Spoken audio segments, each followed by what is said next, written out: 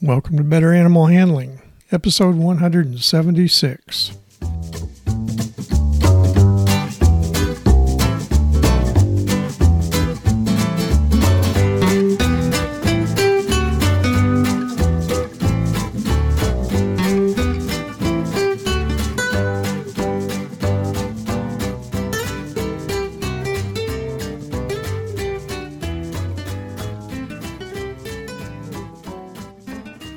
From the center of Missouri, USA, I'm C.B. Chastain, your guide to better animal handling, and Abby, my cattle dog and perfectly behaved co-host. Say hi, Abby.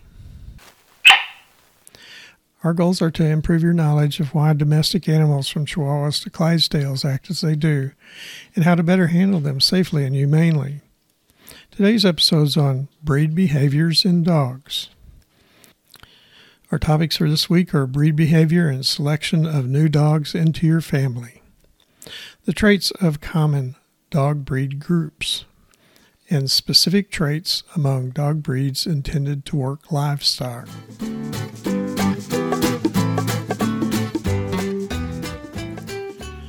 A dog is not just another dog.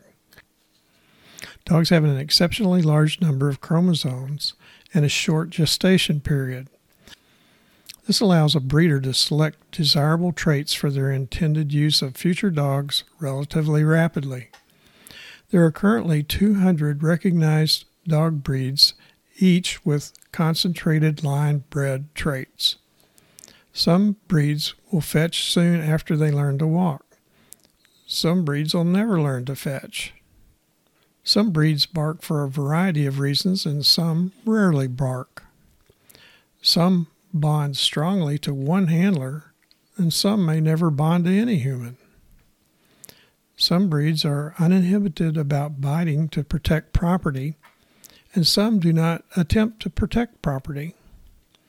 Some breeds are big and strong enough to inflict serious bite injuries, and some are too small, slow, and weak to cause serious injury from their bites. It's therefore imperative that a potential dog owner decide in advance what characteristics they wish in their new dog and which breeds typically manifest those traits. Then potential owners should learn the breed or breeds that their prospective new dog has in their lineage. A breed's traits can be intensified or suppressed by training, but the trait will remain and be manifested again under new circumstances such as a new home, owner, or handler, among many other possibilities.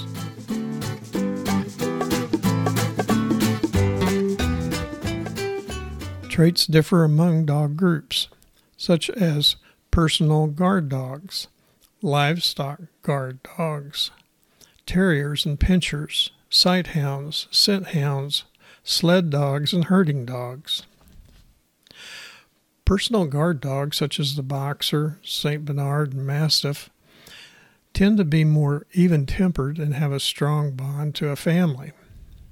Terriers and pinschers are highly alert, aggressive, and develop a possessive bonding with individual handlers.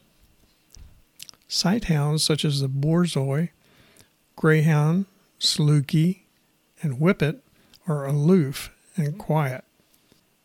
They have low reactivity and bond less strongly with handlers. Scent hounds, such as bloodhounds, coonhounds, basset hounds, and beagles, have a low reactivity and low aggression with stoic dispositions. Sled dogs like Malamutes, Spitz, Norwegian Elkhounds, and Siberian Huskies are usually not aggressive, but they can be. They bond weakly with owners and have moderate reactivity. Herding dogs, such as the Collie and the Shepherd breeds, bond strongly to individual handlers. They have high desire to chase and herd things that move, and a low level of fear. Livestock guard dogs, such as the Great Pyrenees, the Komondor, the Kuvasi, are solitary, and they bond less with handlers and have low reactivity. Breeds that work with livestock have distinctive traits despite an identical work environment. Herding dogs are usually moderate size, 30 to 50 pounds. They're intense, workaholic athletes. Guardian dogs are large breeds, often exceeding 100 pounds. Guardians like to rest near flocks and watch sheep during the day. Although they are protective, and they should become aggressive with possible predators. Abby's a herding dog, but even within herding dogs, there are distinctive traits. There are gathering types, tending types, and driving types. The gathering breeds are Border Collies, Kelpies, Australian Shepherds, Collies, and Bearded Collies. Border Collies and Kelpies dominate in sheep gathering competition. The tending breeds are Belgian Malinois, Belgian Sheepdogs, Belgian Taverns, Bovie de Flanders, Briards, German Shepherd Dogs, Bosseron Pyrenean Shepherds, and Poolies. These have the inherent trait to patrol the perimeters of a flock and keep the sheep in a particular grazing area. The driving breeds are Rottweilers, Welsh Corgis, Old English Sheepdogs, and Australian Cattle Dogs, like Abby. They were originally used on sheep to drive them to market and assist in moving sheep to stockyards. Australian Cattle Dogs are the most agile and aggressive, which enables them to also drive cattle.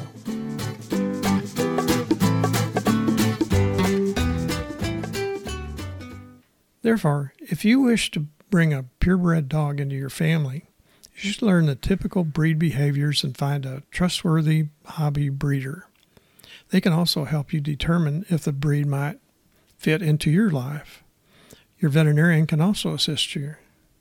Make sure that the dog is evaluated for inheritable diseases and that the owner will begin its socialization. Selecting a dog based only on its appearance and an assumption that all breeds have the same behavior and propensity to become dangerous is a recipe for disaster for you, your family, and or your dog.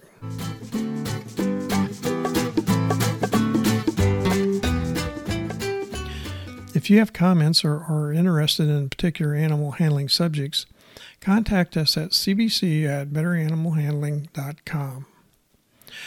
Now let's recap the key points to remember from today's episode. There are currently 200 AKC recognized dog breeds, each with breed-related behaviors.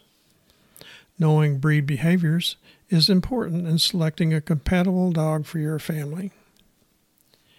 Abby says it's time to wrap up this episode. More information on animal handling can be found in my book, Animal Handling and Physical Restraint, published by CRC Press and available on Amazon and from many other fine book supply sources. My new spiral-bound handbook, concise textbook of small animal handling, was recently published and is available from all major science book supply sources.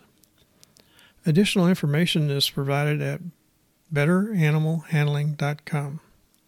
This website has more than 150 past podcasts with notes on handling of dogs, cats, other small mammals, birds, reptiles, horses, cattle, small ruminants, swine, and poultry.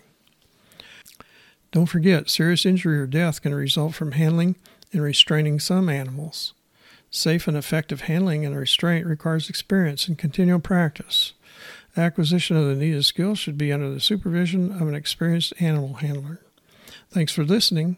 Abby and I hope you'll come back next week when I'll talk about training cattle to be handled.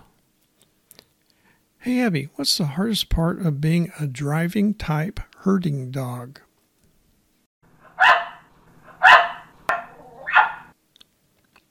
She said parallel parking.